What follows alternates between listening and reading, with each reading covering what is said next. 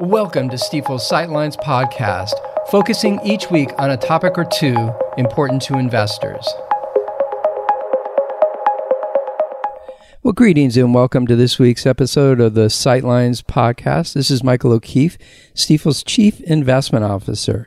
And this week, I really want to focus in on monetary policy. So we had a Fed meeting this week, and we learned a lot, I think, from both what's going on out in the environment, but also how the Fed's reacting to that. So that's what we want to cover this week. And let's start with inflation. So as I'm sure our listeners know, there's all kinds of ways to measure current inflation and some ways to measure expectations about future inflation. And so I guess the first thing I'd focus on is the break-even inflation rates at both a 5 and 10-year mark.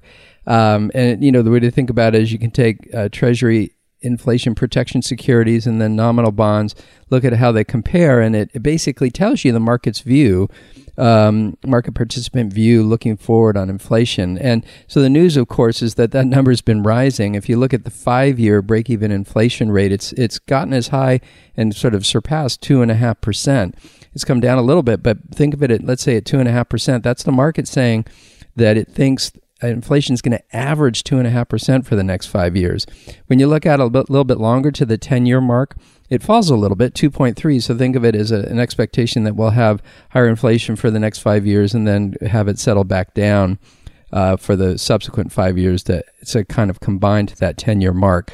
So it is kind of interesting. You know, obviously inflation is something the Fed's mindful of, and they don't want things to be sort of so heated in the economy that inflation jumps up and gets out of control as part of their mandate to keep prices under control.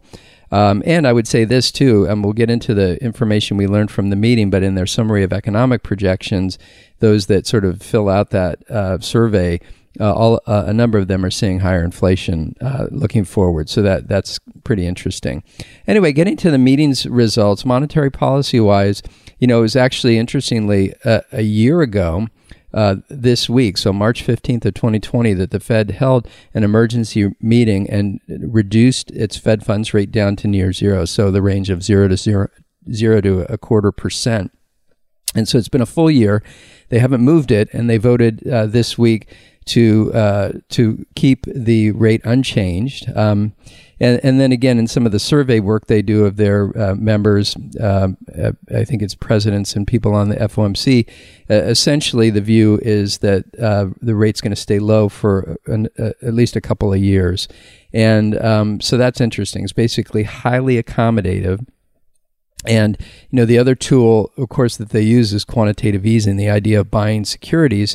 Right now they have a program where they're buying $80 billion of treasuries each month and $40 billion of agency mortgage-backed securities. So $120 billion of continued injection each month of liquidity into the market in support of those areas of the market. And they've indicated in this meeting that they're going to continue that. So, you know, one of the things we all watch is how's the Fed interpreting the environment.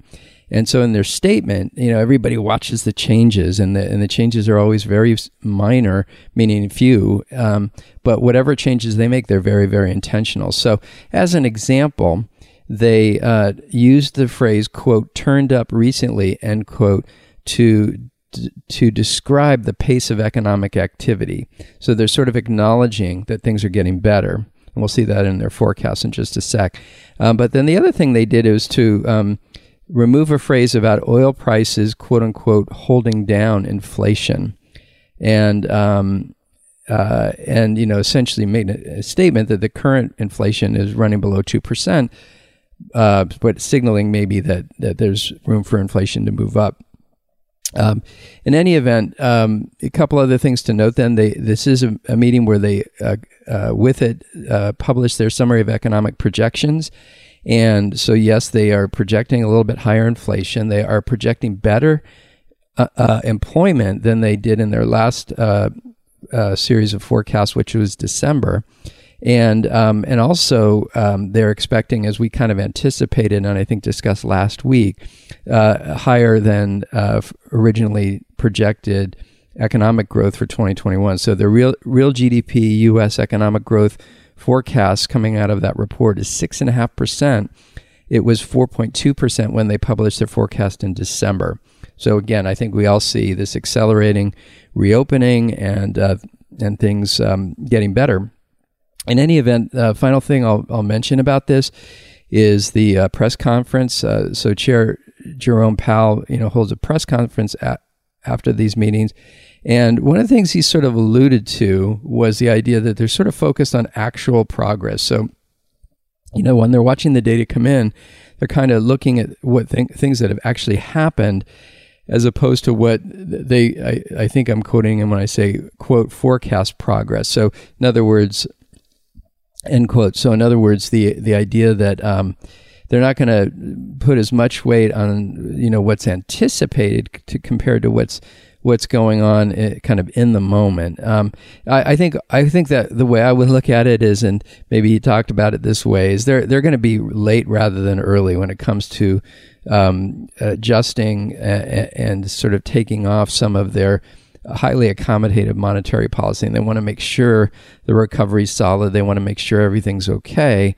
And so I think their mindset is, hey, we're going to stick to our program until we really see recovery. And so, again, that's something we're going to be watching because what's right there under the surface is, will inflation heat up too much? And, obviously we've seen some inflation moving up a little bit. We've seen these forecasts move up a little bit. So that's going to be in keen focus for all of us. Anyway, that was the topic this week. Really enjoy spending some time. Look forward to seeing you next week, and we'll talk to you then. Thanks so much. Thanks again for listening to Stifel's Sightlines. Be sure to subscribe wherever you're listening to automatically receive each week's podcast in your feed.